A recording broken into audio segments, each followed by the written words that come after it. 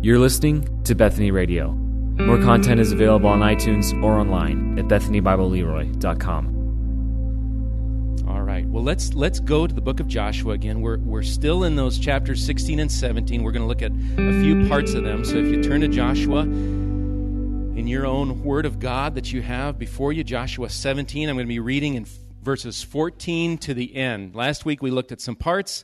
This week we're going to look at a few more parts. Became a two-part series here, Joshua 17, 14. On your way there, Keegan turned in a picture to me last week. Keegan's picture wraps up what we talked about last week. You can see it both up there. It comes out really good. We talked about Jesus Christ, our inheritance, transferring us from the domain of darkness to the kingdom of light, to the kingdom of Jesus Christ in light. Keegan, thank you. You brought that together here, and there's that transfer that he brought out. So I appreciate him doing that. All right, well, let's look in the Word of God then at Joshua 17. I hope you're there in verse 14. I want you to follow along in the Word so you can see this. And let's read God's Word together. Then the people of Joseph spoke to Joshua, saying, "Why have you given me but one lot and one portion as an inheritance, although I am a numerous people, since all along the Lord has blessed me?" And Joshua said to them, "If you are a numerous people, go up by yourselves to the forest, and there clear ground for yourselves in the land of the Perizzites and the Rephaim, since the hill country of Ephraim is too narrow for you." The people of Joseph said, "The hill country is not enough for us. Yet all the Canaanites who dwell in the plain have chariots of iron, both those in Beth Shean and its villages and those in the valley of Jezreel." Then Joshua said to the house of Joseph, to Ephraim and Manasseh, "You are a numerous people and have great power. You shall not have one allotment only, but the hill country shall be yours. For though it is a forest, you shall clear it and possess it to its farthest borders, for you shall drive out the Canaanites, though they have chariots of iron, and though they are strong." Let's pray again. Lord, your word tells us you are the God of our salvation. That means, Lord, we have salvation and no other. There's no other name given among men by which we are saved. The name of Jesus saves. You're our salvation.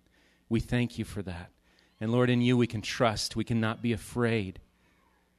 Lord, you're our strength and our song.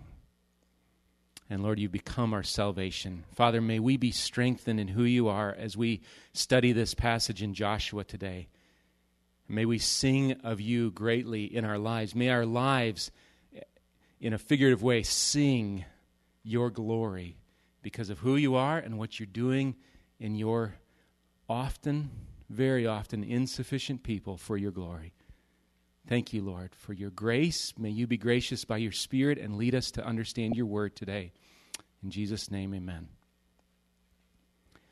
Well, like I said last week, we were in Joshua 16, 17. Part of these chapters dealing with Ephraim and Manasseh, these sons of Joseph, those two, Ephraim and Manasseh, and their boundaries, and that phrase, kind of that repeated phrase, they did not drive out the Canaanites. They allowed a threat to remain in their inheritance that would ultimately take them away from their God. We saw in Judges 2 then, kind of years later, Israel ends up abandoning, it says in Judges 2, the Lord, the God of their fathers, who had brought them out of the land of Egypt. They went after other gods from among the gods of the peoples who were around them and bowed down to them. So we made a connection there, a connection to that of threats to our own inheritance in Christ. A beautiful inheritance that we looked at. Keegan drew up here, Colossians. We've been delivered from that domain of darkness, transported, transferred to the kingdom of Jesus, that kingdom of light. And yet in that same book of Colossians, Paul later on says this in chapter 3, "Put to death, therefore," he's calling to believe, "Put to death, therefore, whatever is earthly in you, sexual immorality, impurity, passion, evil desire, and covetousness, which is idolatry." And so we face a threat of what will rule our heart. That's our threat. But our need, it's bigger than simply and purposefully abandoning sin in our lives. I'm just going to abandon, today's the day, I'm finally going to beat it. I'm going to defeat this. It's bigger than that. And we need, let it be said, we need God's mercy by His indwelling Spirit to conquer remaining sin in our lives until we're transformed, until we're made truly in the likeness of Christ. We're growing there. We're already there. We're not yet there. That idea.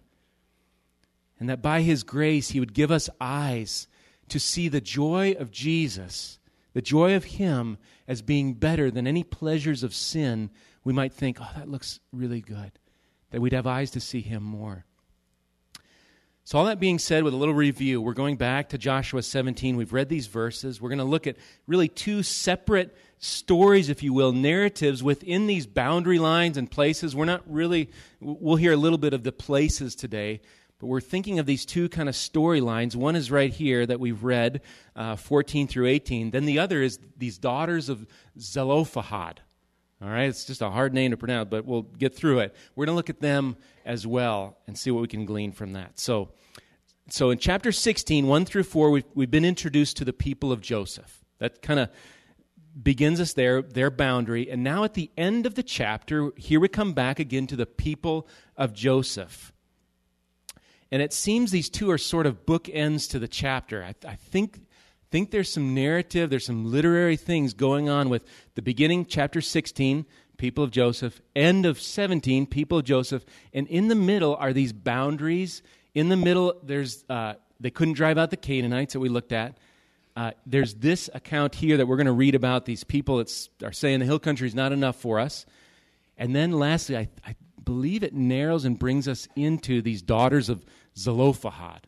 And so we'll look at them as well. So let's start here. At verse 14, let me read it again. Then the people of Joseph spoke to Joshua, saying, "Why have you given me but one lot and one portion as an inheritance, although I am a numerous people, since all along the Lord has blessed me?" What are they essentially saying here? They're saying, we are a numerous people, we're a blessed people, but this particular lot does not work for us. It's too small, perhaps. Or in other words, this inheritance we have been given is a mistake. Something's gone wrong here. Maybe you can relate as we just glean kind of back and forth Scripture. What about our lives? Maybe you can relate. I'm here in life. This is where I'm at, and I thought I would be there. I'm here, and I thought there would be where I would be. Or this is my situation, and it doesn't seem to be blessed at all. Maybe it's your health or marriage or kids or your work or where you live or what friends you have or you don't have. Just where you are in life does not match up with where you think you should be. So where you are, it's not where I think I should be. Let's keep going in this passage. Look at verse 15 then. Here's what verse 15 says. Joshua responds to them. Joshua said to them, "If you are a numerous people, go up by yourselves to the forest, and there clear ground for yourselves in the land of the Perizzites and the Rephaim, since the hill country of Ephraim is too narrow for you." Joshua's saying to them, his response, if you're numerous, if you're blessed, then go. Go cut down the forest and make your usable land bigger. And I think there's the idea here of living within your inheritance. The inheritance that God has given to them. This is your land, Ephraim, Manasseh, the people of Joseph. This is yours. It's not anybody else's. And he's simply calling them, go fill the land. Take down what trees you must and go live there. How do they respond? Oh, great words, Joshua. We love that. Well, look at verse 16. The people of Joseph said, "The hill country is not enough for us. Yet all the Canaanites who dwell in the plain have chariots of iron, both those in Beth Shean and its villages and those in the valley of Jezreel." And so now it seems we get to the real issue here. There are strong enemies here, chariots of iron. No, Joshua, this land will just not do. I think you could read even between the lines here Think of what they're saying. Joshua, give us some other land, not this land. We don't like our lot. Give us something different. The chariots are just too strong. The forest is too hard to cut down. So it seems their unspoken motive here is some other land, some other allotment, something easier that they might have. One commentator, Matthew Henry, and you can get his commentary anywhere, it's free online, he brings out something really interesting, and it's from the book of Jude. You don't have to turn there. I'm just using a couple words from Jude. But he brings out this from Jude. There's just one chapter in Jude, so it's verse 16. Jude is speaking in the New Testament, he's speaking of the ungodly and their deeds of ungodliness. Okay, so he's talking about the ungodly, the ungodliness, and he says of them, these are grumblers and malcontents. The King James calls them complainers. Now listen what Henry looks at. The word for complainers in Jude 16 is, the Greek word is mempismoipoi. I'll only try it once. But here's what he's saying it means. Those people that are complainers are, quote unquote, blamers of their lot. You ever think of a complainer as being one who is a blamer of their lot? So you can tell your kids, quit complaining or quit blaming your lot. You could use the same phrasing there if you want to. It's fascinating. So someone who's a grumbler, a malcontent, a complainer, is one who blames their lot. That's what we see going on here, I believe. The people of Joseph, they're really telling God, remember God, Proverbs 16, he determines the decision of every lot cast, where it is, this sort of thing. They're saying he's in error. This lot is not right. It's not where we're supposed to be. Surely something would be better. A different circumstance would be better. To summarize, they're saying the Lord's blessed me, yet they're blind, right? They talk about we're a blessed people. They're blind to walking forward in their lot by faith in the God who had given this lot to them. They saw their problem kind of horizontally. They saw what their problem was. It was maybe overcrowding. It was a forest. We got to cut that down. It was chariots that look really strong. And I don't know if they were cast in iron or they had the things sticking out. Maybe we think of that would just decimate an infantry force. Whatever it was, they were strong. And they were looking at that horizontally, and they did not see the solution vertically, the powerful God in whom they were called out as his children. Blind to that. So it would seem. So Joshua responds then in the last two verses. Verse 17, then Joshua said to the house of Joseph, to Ephraim and Manasseh, you are a numerous people and have great power. You shall not have one allotment only, but the hill country shall be yours. For though it is a forest, you shall clear it and possess it to its farthest borders. For you shall drive out the Canaanites, though they have chariots of iron, and though they are strong. Now, just where this particular, if you're into geography, where this hill country is, I'm not sure. I'm inclined to say it's to the north.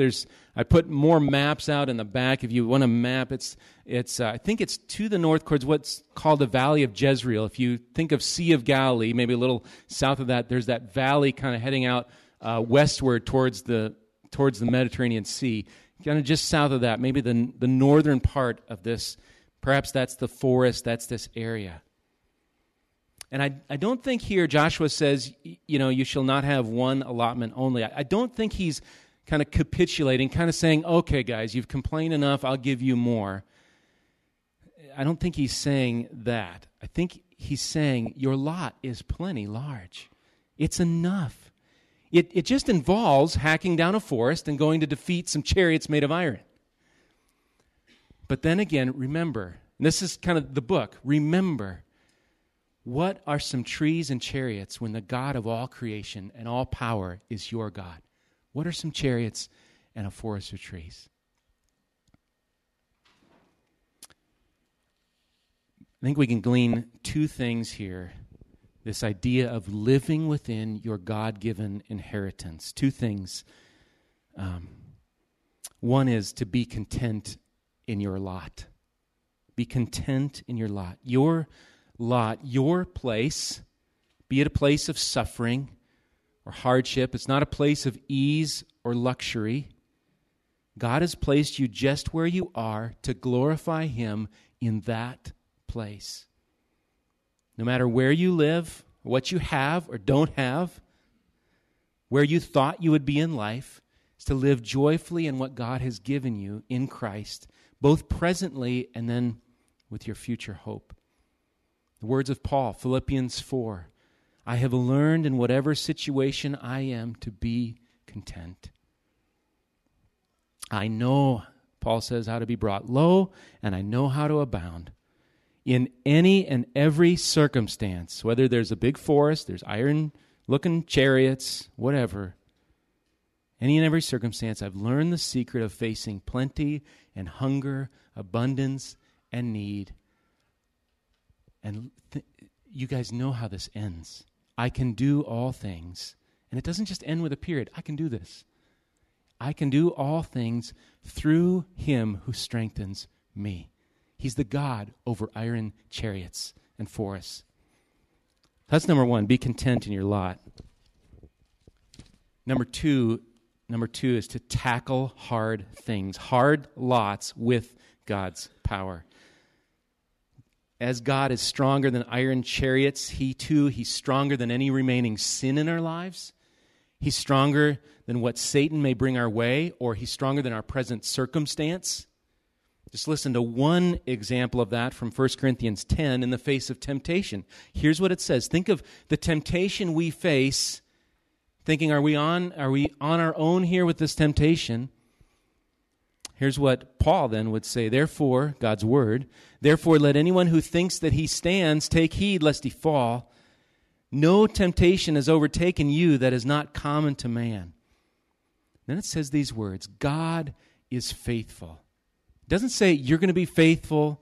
It says God is faithful, and He will not let you be tempted beyond your ability, but with the temptation will also provide the way of escape that you may be able to endure it. We can tackle hard things, endure hard places, fight threats to sin with God's power. All right, we haven't forgotten about those daughters of Zelophehad, so let's go there then. Let's look at them briefly and try to figure out what are they doing here, okay? So look at verses 1 and 2 of chapter 17. That's where we're going to start. We didn't cover that, so here's kind of just going into the daughters. Let me read this here. It says in Joshua 17:1, then allotment was made to the people of Manasseh, for he was the firstborn of Joseph, to Machir, the firstborn of Manasseh, the father of Gilead, were allotted Gilead and Bashan, because he was a man of war. And allotments were made to the rest of the people of Manasseh by their clans, Abiezer, Halek, Asriel, Shechem, Hefer, and Shemidah. These were the male descendants of Manasseh, the son of Joseph, by their clans. So Machir here, the firstborn of Manasseh, already has this land east of the Jordan. We've looked at that already. So think of the Jordan cutting through Israel, the land east of that. It's Machir, kind of this northern section of that land, Gilead and Bashan. And then on the western side of that river cutting north and south is given to these sons, these clans listed out. And they're called the male descendants of Manasseh, which leads us into the contrast of these daughters coming. And so verses 3 through 6, then, they're going to introduce something different. Female descendants of Zelophehad, this guy had no sons, he had only daughters. What's going to happen to their inheritance? Will it remain with no male descendants? Now, before I read these verses, a little background. In your Bible reading, you may have seen these come up. So a little context of these daughters of Zelophehad that we're going to read about here. This whole scene has its origins back in Numbers 27. Numbers chapter 27. I'm going to kind of paraphrase it. I'll read a little bit here. But before heading into the promised land, a census is taken of all the clans and families of Israel. And among this list, the land was to be divided. So there's the census of everybody, and it's kind of figuring out how we're going to divide the land. It's in that context that drawing near comes these daughters of Zelophehad, who stood before Moses at that point, and Eleazar. So Eleazar's still around. Moses died before entering the promised land.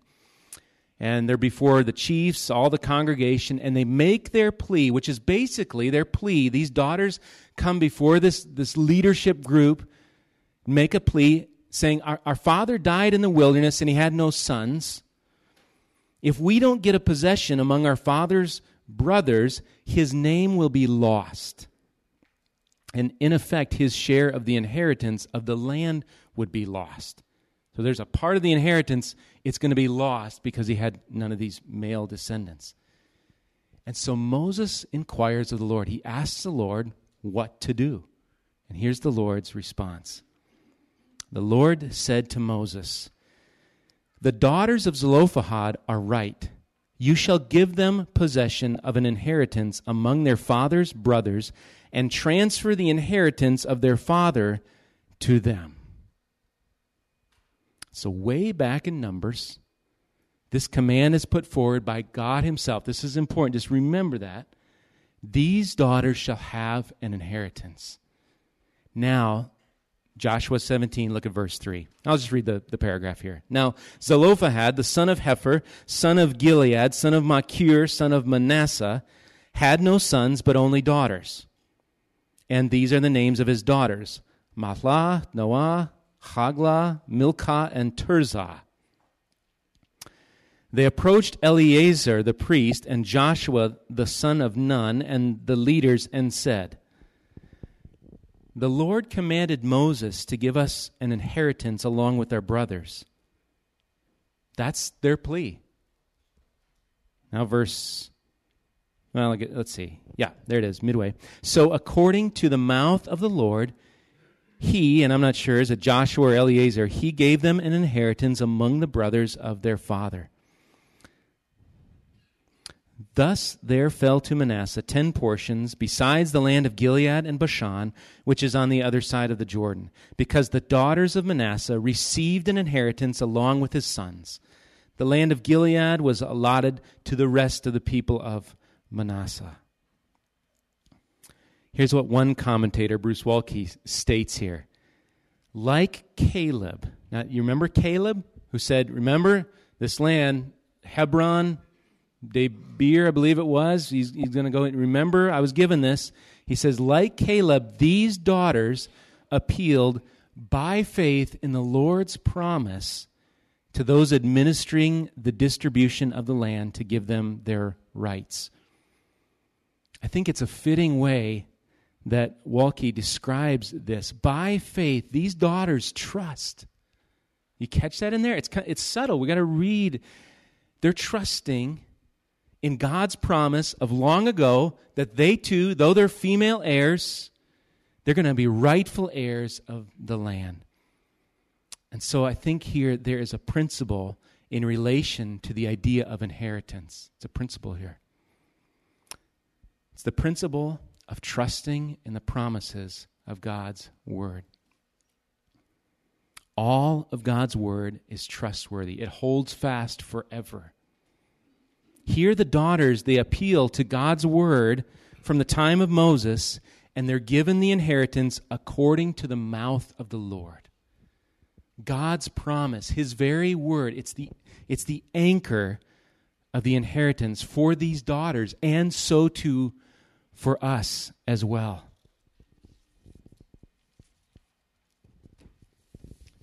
Think about what God has promised in his word. What are all the promises and what he has spoken?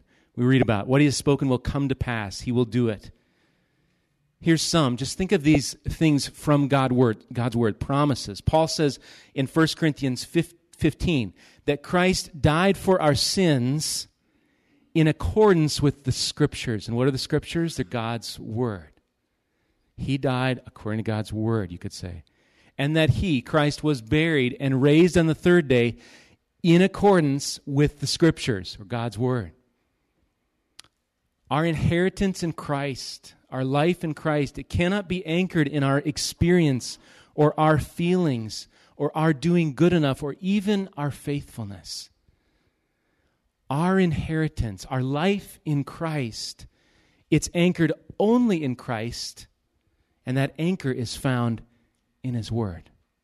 Following that? That's what 2 Corinthians 1, 20 through 22 says. Speaking of Jesus.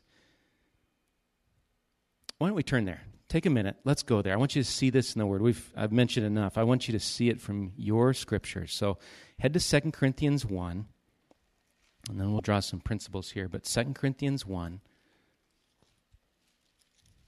verse 20. I hope you've got some plan. You're going through the Word. I just love how this 2-year Bible plan, it's just... it becomes part of my sermon preparation, where we're at. I think we've read this past week, I believe. How fitting these things just come in here. But 2 Corinthians 1, just verse 20 is where I'll start here. And it says this, Paul says this, speaking of Jesus. I'll just read 20 through 22. For all the promises of God find their yes in Him. That is why it is through Him that we utter our amen to God for His glory. We can trust Him. And then verse 21, look at this, just how God-centered this is on our life and our inheritance. And it is God who establishes us with you in Christ and has anointed us, and who has also put a seal on us and given us His Spirit in our hearts as a guarantee. Great words of promise. And we go, well, how do I know God will keep His word? Because we know Christ. All their promises are yes in Christ. Do you know Him? Have you come to Him? Are you trusting in Him? To say, Lord, save me. I believe in You. Forgive me of my sins. So we're finding here, think of Joshua again, 3 takeaways. I think 3 principles, all related to our inheritance in Christ, stemming from this passage, both last week and this week. So I want to just list out those 3. Number 1, so 3 takeaways. Number 1 kind of deals with last week. Defend your God-given inheritance. Defend your God-given inheritance. Don't allow barbs and threats and really sin to fester and grow and crowd out your love for God with a love for other things. To be watchful. Guys, we think of this from our study Wednesday. Be on guard. Deal with sin quickly. Drive it out by the power of God that's at work in you. It's made possible by the gospel of Christ, whose indwelling Spirit. Right? When we face temptation, He empowers us. He provides a way out. Remember these words. There is now no condemnation, right, for those in Christ Jesus. There's victory in Jesus, the gospel says. And we can look to the cross where our sins, our punishment, every sin is nailed, and where Jesus suffered and died, that you might live for Him. Don't live without the gospel. Don't try to live and do better. And we're so prone to do this. The next day, I'm going to do it better. And we forget, no, He's done it all. He's done it the best. We're in Christ. There's no condemnation. Therefore, I can go forward. Lord, strengthen me. Empower me for this. So defend what you already have in Christ. Number 2, live within your God-given inheritance. That's what we looked at the end of chapter 17 as we started out. Live within your God-given inheritance. Be content where God has placed you in the situation you're in, the circumstances, the trials. Bloom where you are planted, so the saying goes. And if you find you are living in a land of sin, you've run from God, what do you do in that land? You repent and you return through God's grace by the power of Christ in you, your Savior. You go cut down forests by the strength of the Lord. If you face strong, ironclad chariots with God's strength.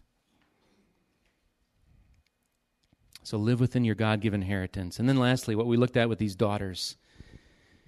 What's the anchor? What's the anchor of your God-given inheritance?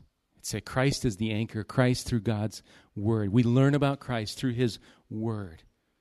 All the promises of God are sure.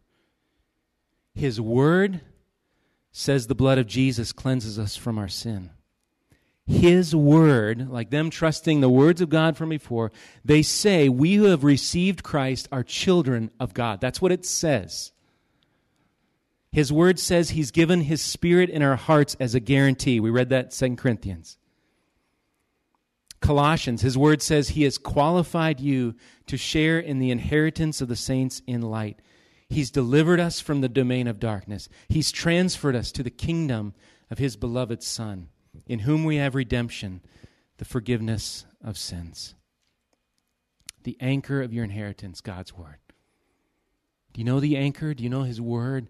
Be in it. Are you in a place you didn't think you'd be? Be content. Trust in the Lord for where you're at.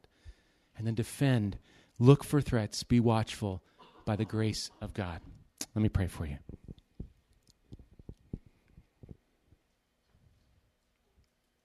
Father, I'm just going to assume there's some of us in each category today. Some of us, as we talked about last week, that need to defend what they have, what they already have in Christ, that there are threats going on to that fellowship with you.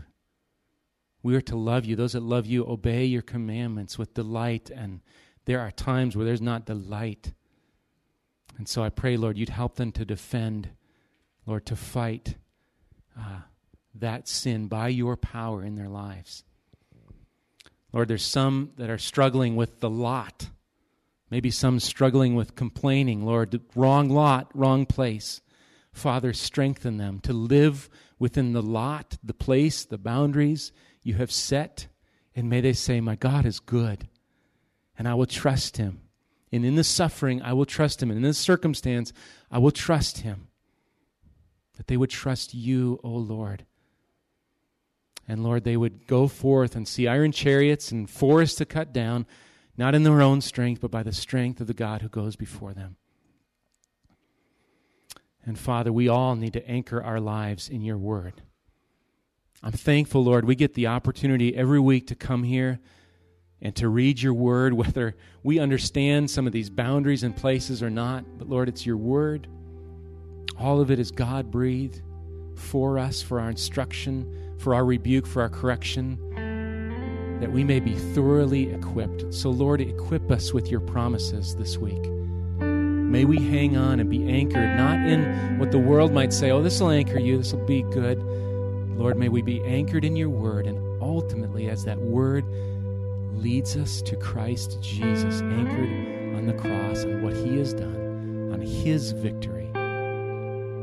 And may we give you all the praise in that, Lord.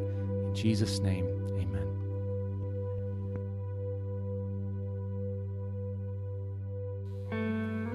You've been listening to Bethany Radio, a production of Bethany Bible Church in Leroy, Minnesota.